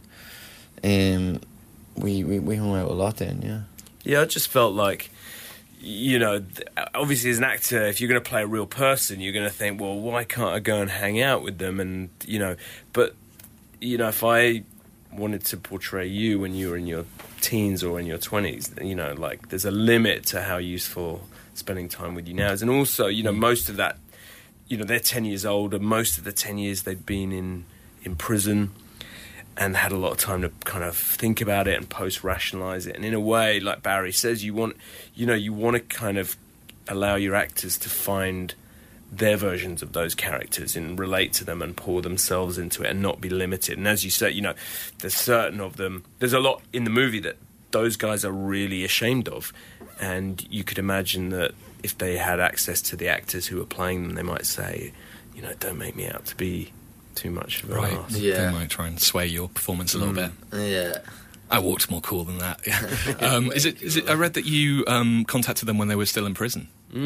How was their reaction? Were they excited to hear from you, or were they? Well, it was funny because I think probably, you know, it ended up being. I mean, you know, without wanting to give too much away, you know, they're certainly not the victims of the. You know, there was a victim. There was a librarian who they effectively took hostage in a way. But it was something, you know, they let a bad idea go way too far. And then when it unraveled, you know, it was devastating for their families, for the community, you know, all of this stuff. So I by the time I spoke to them or wrote to them, and I worked with a co-producer called Poppy Dixon, who I worked with on The Imposter, and she initially got in touch with them and went down and saw them. And I think they hadn't really had they hadn't had counselling. They hadn't really been able to talk to anyone about it. So suddenly all, like, the floodgates open and all of this stuff came out about... Because we only really wanted to understand the why of it. It was like, why would you, with all of this privilege and opportunity and good educations and good families, why would you squander all of that on something, even though the books are worth tens of millions of dollars? What, you know... To go through that, the chances of getting away with it, then being able to fence the books, then being able to take them to Amsterdam, you know, and they're massive, these books. They're proper. And they're heavy as well. Yeah. Need a Kindle edition. Yeah, and they're works of art, you know. Yeah. So, you know, the idea that they thought that they would actually get away, that was all we wanted to know. And then, you know, a lot of stuff came out about... You know, them wanting to, you know, Barry can talk but about his character's motivation, but, you know, he was an artist who was desperate to have a story to tell and to have something worthy of making art about. And if your life is too nice, and you're reading about all the great artists that have ever existed, and the one thing they all have in common is that they've seen some pretty... The bacon sandwiches have arrived. Oh, yeah. Yeah, Barry, you just going to crack into that? Come bearing gifts. Live bacon sandwich eating. So, Barry, unfortunately, my next question is kind of for you, so to give you some warning. So one of the sequences I loved is the scene where the guys dress up as old men. They disguise themselves as kind of old codgers. Yeah.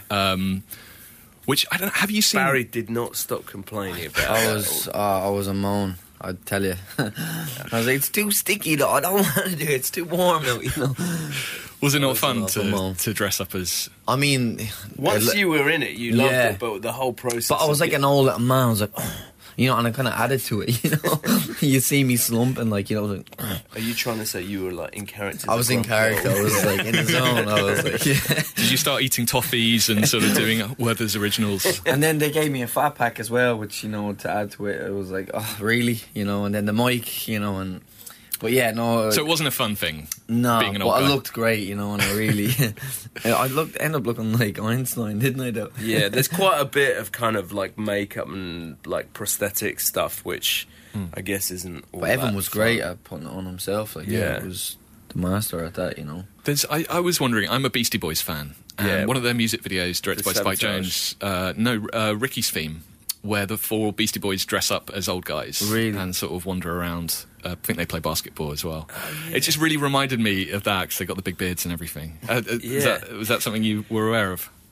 There was definitely, you know, there was talk of it being a bit Beastie Boys, because the thing about it was that you don't want it to be, you know, there is something comedic about it, you know, that the idea that they have in order to kind of go unnoticed or to get, to go into this library. I think they felt that the least threatening thing was going to be to dress up as old men.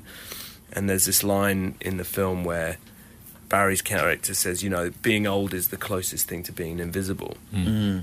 There is something truthful about that. There is something about this idea that we kind of ignore.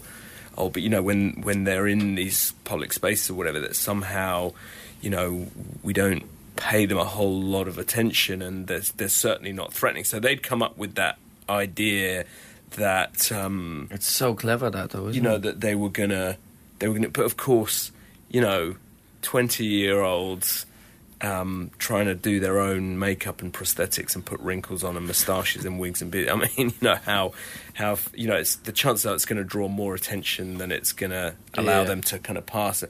And so there was a comedic thing intentionally, but also you don't want to cross the line too much into. You've got to keep it tense. You absolutely have to keep it tense because they are there to. I wonder if the lads out, before they done it, like we should get a picture of this, They must have been tempted. I mean, there's a picture somewhere. I mean, you joke, but when I was deep into researching it, I got access to the FBI files. The kind of freedom of information thing, and it takes a while. And in the files, I mean, you joke about them taking a photo of themselves in disguise. There was an A4 page where all of the plan is set out in writing, and they'd left it. And it even says, because they gave themselves code names, each of them gave themselves a colour based on, obviously, Reservoir Dogs, but actually taking a Pelham 1, 2, 3, Mr. Green, Mr. Brett, and there was an even Mr. Pink. And on this piece of paper, which is in the FBI files, it says Mr. Green, Spencer Ryan, Spencer, Mr. Yellow. Like, he'd literally written it down, which would imply that they were. I'm not allowed to swear. You can swear. Oh, right, yeah, which would imply that they're fucking idiots. But actually, I think the thing that you see when you see the movie is like that they were sort of lost in trying to live in a movie, and they allowed that to go so far that they ended up crossing a line that they should never have crossed and possibly never intended to cross, sort of thing. But yeah, the costumes they wear was slightly based on taking a Pelham 1, 2, 3, more than the Beastie Boys. Okay, all right, there we go. Are you somebody that's just fascinated in crime? Because obviously the two films you've done, or do you feel like that gives the two films you've done so far kind of give a false sense of? Yeah, I don't know. I mean, honestly, I guess it's the first thing is, is it a cracking yarn? Are you going to sit in that theatre and are you going to be beset by what happens next of it, or are you going to feel gripped by it? But that's one part of it. The next part has to be: is it actually a story worth telling? Is it about anything of value? Is there a conversation that you're going to come out of the theatre? You're going to go to the pub, and with this, with The Imposter, that was as much a film about self-deception as it was about deception. This is a movie, really, which is about a group of very lost young men who are desperately searching for an identity. And, and we're in a culture where being average, the strapline on the poster is nobody wants to be ordinary. And, the reality is we're in a culture where being average is really not acceptable anymore, because the access to being famous or putting all your stuff out there on Twitter or whatever it is, or and that you start to I worry, like, I've got really young kids and I worry about them feeling like their status and their place in the world is going to be tied to how depends on the followers. Right, and that and so what it was about was these young men who were trying to leave a mark on the world for the wrong reasons, sort of thing.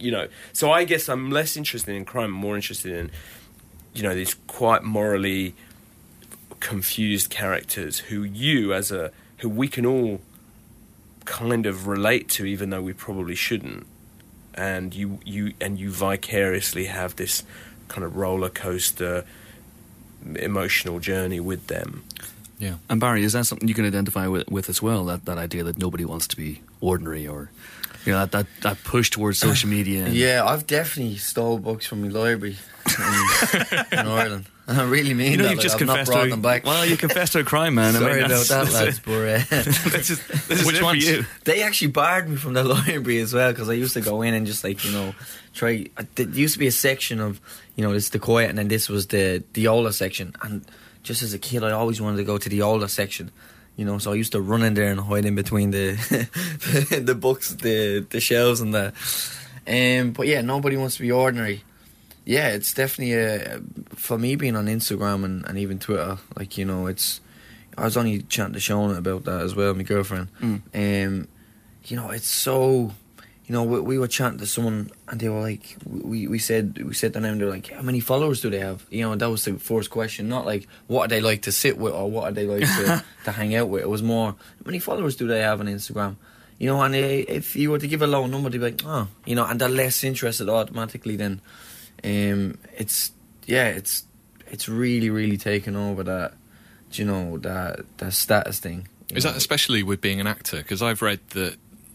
Stars are more likely roles, to get. You lose role if you're not on social media. Do I have a mate who went off Twitter because he was losing out to another lad, because he had more, the people are looking at that, what's his fan base, and it's definitely come down to that now, But Barry, I'm guessing you run your own Instagram account, given that your bio simply says "fuck you."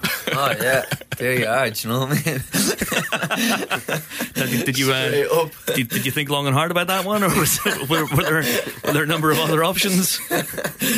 No, but that's me, and I wouldn't ever let anyone control, because as well, I think Twitter and Instagram is a great. They might say something polite, which would really offend Barry. It's a great platform for to push yourself for things as well.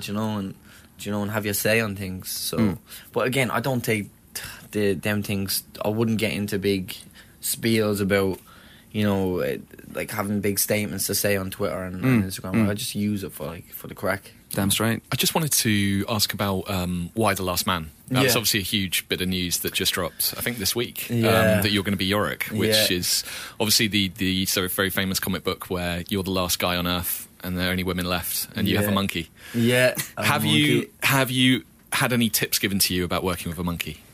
I've not. No, I've actually not even got into that yet. Okay. But no, I'm excited for that. It's some.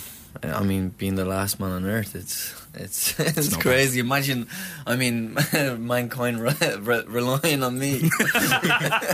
You'd be all doomed. It's just a single episode. I feel like after spending 3 months on set with you, I'm more qualified to answer how do you work with a monkey. No, I'm excited to dig into that. Yeah. Did you know the story before? Have you? No, I've not read the comics. I have all the comics at home now, and that's the first thing I'm doing when I get back. It's good. Digging into them. It's good. As homework. Imagine your homework being of these graphic novels to dig into. No, it's exciting. That one's been around for a very long time. Has it? Yeah. Yeah, I remember writing a news story 10 years ago about. Oh, it's been around that long. Has it? Yeah. Jeez. I think Shia LaBeouf was going to do it at one point, and long time ago. But no, it's exciting. I think I'll beat you to it, Shia. I'll beat you to it. Jared would be happy with that. Shia's sitting at home going, "Curse you, Barry Keoghan! Curse you, Barry!" He bought his own monkey in preparation and everything, so he's going to be. No, he didn't. I was like, Jesus, I have a lot to live up there. But does Why the Last Man feel like there's certainly last year for you seems to have been a breakthrough? What with killing of a sacred deer? I've not worked in a year though, So for everyone else, it feels like a breakthrough, whereas you're just like, what the fuck am I doing next? I've sat back in Kerry going, what will I do? And a lot of that has been down to being picky, and I've been blessed in a way that I've got to work with Bart and Yorgos and Chris Nolan and these amazing filmmakers like that. Now I'm trying to live up to. Certain, there's a reputation of to have, and so I'm being very picky and what I do and what projects, you know, and what stories I want to tell. So, well, guys, thank you very much. And Barry, there's still time to return those library books. Oh yeah, if the library's still open. I'm going back to take more. No, Barry, we talked about this. You don't write down your plan and you don't tell your plan out loud on a podcast. That way the cops can trace it back. And we'll be accessories after the fact, so we're all screwed. So thanks a lot, Barry Keoghan. It's been amazing. I'll join in. Cheers, fellas. Cheers, Thank you. Okay, so Final Score and American Animals will be reviewed on next week's show, the live show. Once again, if you haven't got tickets to that, you do fancy coming along, check it out, kingsplace.co.uk. So we talk about this. What's out this week, though? Let's talk about the films that are out this week and tell people what to see at the multiplex. Yes. Let's. And first up is Upgrade. That Lee Winnell special is available now for you to listen to. And this is the second film as director of Lee Winnell, who wrote the first few Saw movies and has worked with James Wan for ages. But he's striking out on his own now. And this is a Blumhouse production, a fairly low-budget sci-fi with some pretty big ideas. Hell's bells. So yes, Logan Marshall Green, not Tom Hardy, stars as Gray, who is living its fairly near future. We're talking probably, 30, 40 years probably. About that, yeah. And he is a determinedly sort of old-fashioned guy. He doesn't like a lot of the kind of high-tech around him. He works on actual petrol cars like a weirdo instead of self-driving electric things like everybody else. And then tragedy strikes one night. He's just been delivering this new fancy car to one of his billionaire clients, and he and his wife are attacked on the way home. So she is killed and he is left paralysed. Fridged, more like. Well, indeed. Aye. And then the same billionaire client who he'd just been delivering to feels bad about this, obviously, and suggests that Gray become essentially his experimental guinea pig for a new treatment which could once again enable him to walk. The only problem with this is that it turns out to have some, let's say, unexpected side effects. He turns him into RoboCop. It turns him into RoboCop in a way. Yes. Yeah. This is a very weird film in a lot of ways, and I mean that as a compliment, I think, because in the same scene can go from being extremely funny to being super violent. Mm-hmm. I mean, like RoboCop at least levels of violence. Oh, this is definitely R-rated. Seriously, family fun. Yeah, absolutely. And it's unexpected in that way, and I think it kept us both guessing, because Chris and I, we turned to each other in the screening room at one point and we predicted a thing that was going to happen, and we were both entirely right and entirely wrong. I think I know exactly what you're talking about, and yeah. I was too. Right? Both entirely right and entirely wrong. And I think it's really clever that that the film can keep you guessing in that way, while sort of, you know, for the most part, sticking to a kind of genre structure. I think it's good Feels stuff. like an extended, expensive Black Mirror episode in many ways. Yeah, that's fair. I really liked it. I thought the action was fantastic. The choreography in particular, that his fighting style is incredibly mechanical and robotic. So it's not sort of wushu, the stuff we're used to seeing. It's choreographed in a very different way, and it stands out because of that. And I also love the camera work during the fights, where he does this thing where he just sort of stands bolt upright, defying physics and gravity and stuff, and the camera sort of bolted to his orientation, so it follows him around. It's very, very effective. And I like the future aesthetic, which is the future apparently is going to be weirdly triangular, which is, nice. But no, it's good. Loads of fun. It's not the most, shall we say, you can kind of tell where it's going for a large part of it until you can't.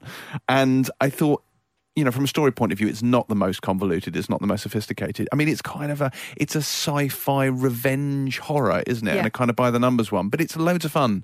I thought it was great. And Logan Marshall Green, who is bootleg Tom Hardy, and I can say that because he en masse followed all of you on Twitter this week and not me. So fuck him.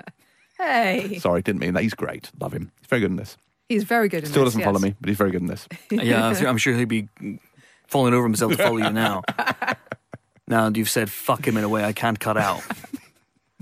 Honestly. This guy. What are you going to be like next week? Live and unleashed. Live podcast. I'm going to have to turn your mic off. It might be wise. Oh, God. It might be wise. I shall try and avoid caffeine on the day. All week, I think, would be and good. Sugar. And sugar. I might have to blindfold you as well so you don't get the stimulus of a live audience.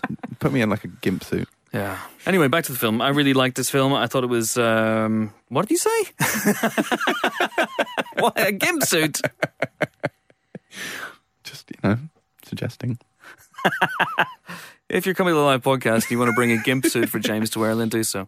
I liked Upgrade a lot. I thought it's a bit of a shame that this film kind of stiffed. Let's be honest about it. It's stiffed in the States. And it's a Blumhouse film, so I guess box office expectations aren't the same for those movies, $5 million budgets as they are for the big ones. But, you know, they've just had Get Out, they've just had Split, and so they might have been hoping that this one breaks out the same way those films did. And I thought it was really well anchored by Pound Shop Tom Hardy. That's Unfollowed immediately. The real LMG is what he is on Twitter, and he seems like quite a cool dude. Cool dude. Because this is Venom. This movie is Venom, right? Yeah, this is the best Venom movie I think we're going to see this year. It could well be. Who knows? Who knows? Or not. We don't know yet. It is about a man who looks a lot like Tom Hardy, who is given powers, which may have a dark side, and he has to share his body with something. So yeah, it's interesting. It is in many ways an upgrade on Venom. We don't know. Well, we don't know that. Venom could be a 5-star film. You don't know. It could be. It is in an infinite universe. All things are possible. It's not necessarily going to be a turd blowing in the wind. No, in fact, in an infinite universe somewhere there has to be a great Venom film. Yes. Who knows? It could be this one. 3 stars then for Venom. Sorry. Genuine mistake. 3 stars then for Upgrade. Did you get it?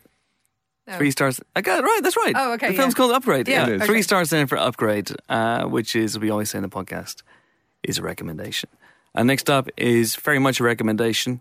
Yeah. It's a big old whopping 5-star belter. Oh, I wish. The latest from Paweł Pawlikowski. This is Cold War. It is set in Poland shortly after World War II, begins in 1949, I think. And Victor is sent around the country to basically make communist propaganda, and meets a sort of local peasant girl type who's Zula, and they begin a sort of a romance, and it's the story of their romance over the years that follow, against... They're both sort of weirdly anti-authoritarian in their own ways, but obviously in a totalitarian regime it's quite hard to get away with that. They have to maybe go to the West if they want to sort of express themselves fully, but that's not to say that the West is a paradise either. So it's a kind of an up and down story in terms of its construction. It's got fantastic performances, obviously from both leads, whose names I apologise, I'm probably going to horribly mispronounce, but it's Thomas Kott and Joanna Kulig. Yes, he is rumoured to be one of the reasons behind Danny Boyle's departure from Bond 25. Interesting. One of the stories, and these are just rumours, just allegations we have to say, is that Danny Boyle wanted to cast him as the bad guy, and he met resistance, shall we say. Well, they would be foolish to resist on this evidence, but this is not a long film. It's kind of an epic romance in under 90 minutes, which is pretty impressive. Every film should be under 90 minutes. Many films should be under 90 minutes, but it is also just a gorgeous film. Like, Pawlikowski has an eye for an image like few directors out there. And Andrew said in his review, Andrew Lowry said in his review for us, that certain shots of this should be in a gallery, in a museum, and I completely agree. This is one of those things, I would just have it playing on the wall of my house just for the gorgeousness of it, if I could. I love it. So yeah, a beautiful film. Very simple kind of story, very short running time. This is not one of those art house films that's going to bore your bum off. It's beautiful, and it's funny as well. It's not just sort of romantic melodrama the whole way through. It's a gorgeous film. We give it 5 stars. 5 stars. 5 stars in for Paweł Pawlikowski's Cold War. I have not seen it yet myself, sadly, but I will be checking it out hopefully this weekend. Looking forward to it a great deal. And because I'm useless, I also haven't seen Idris Elba's directorial debut, Yardi, which is about a young Jamaican gangster who comes to London, pisses off the local kingpin, and then strikes out on his own. Our review gives it 3 stars and says it is neither a luridly enjoyable piece of Scarface-style pulp or a nuanced genre subversion, but it is a fitfully entertaining 1980s gangster thriller with a really interesting sense, apparently, of time and place. You really get the sense of Idris Elba reveling in the London of the 1980s, a period of which, of course, he would have been, in his teens? If even, yeah. Yeah, running around, Maybe he was believing in better. Well, 3 stars then for Yardy. 3 stars for Fenham. Everything's getting 3 stars this week, apart from the one that gets 5. 3 stars then for Yardy, so do check that out if you fancy it. And we gave 2 stars as well to the Happy Time Murders. Sounds like it doesn't quite live up to its premise, which is, of course, Melissa McCarthy is a cop who teams up with a puppet cop in a world where puppets are running around and doing their puppety things. Look, if you want to see a movie, a bad taste movie about puppets, seek out Peter Jackson's Meet the Feebles. I prepare yourself, be warned, but also thank me as well afterwards. Yeah, I knew you were going to say that. Or Lil, thank me, Helen. Oh, stop it. Lil, thank me, all right. Don't worry about that. I can't have you doing that when I'm wearing earphones. It's too upsetting. I can't help it. No. A character in Meet the Feebles talks like that, and so I have to talk like this myself, Helen. Why are you putting your fingers in your ears, Helen? It's the way he says the word Helen that's most upsetting. Come back to me, Helen. Oh, God. It's still going. And we get 4 stars as well to another movie out this week, which is Searching, which stars John Cho as a fraught father searching desperately for his missing daughter. And this is a very interesting film because it's pretty much self-contained. It takes place on his computer screen as he tries to hunt down clues that will lead to her whereabouts. So 4 stars for Searching, and check that out if you can. And that is it for this week's Empire Podcast. Join us next week for more film-related fun. We will be up a day later with that podcast. We'll be up on Saturday. We're recording it live, as you've heard, at the London Podcast Festival on Friday night. Do come along to that if you're in the area and you fancy it, and you fancy seeing me desperately try and restrain James from giving out passwords and telling Hollywood A-listers to go fuck themselves. It's going to be fun. I make no promises. Bring the gimp suit. We may need to restrain him. And I'll be bringing a shark. Yes. Which I may or may not jump at some point. You bring a gimp suit, he brings a shark. That's the Empire Podcast way, and that's how you get James Dyer. I'm not sure I can come anymore. I feel like I might be busy. No, Helen, I've just checked with all your friends and your family, and you're totally free. Totally my free. hair really needs washing. Doctor Who. No, until that auspicious occasion, of course, it is goodbye from James Dyer. There he is. Look at him. Resplendent. Bye. It's goodbye from Helen. That was such a resplendent farewell. Toodaloo, everybody. And it's goodbye from me. I am off to search desperately for a punchline to the question of where does Doctor Who? Hey, you know where Doctor Who goes to get his haircut? By next week, by the live show, I promisely, by Grabthar's hammer, which is a famous Doctor Who quote. I shall have an answer to this. I'd like to apologise to all the sci-fi fans. Anyway, enough of that. As Doctor Who himself once said, live long and prosper. Oh, Thanks for listening. Goodbye.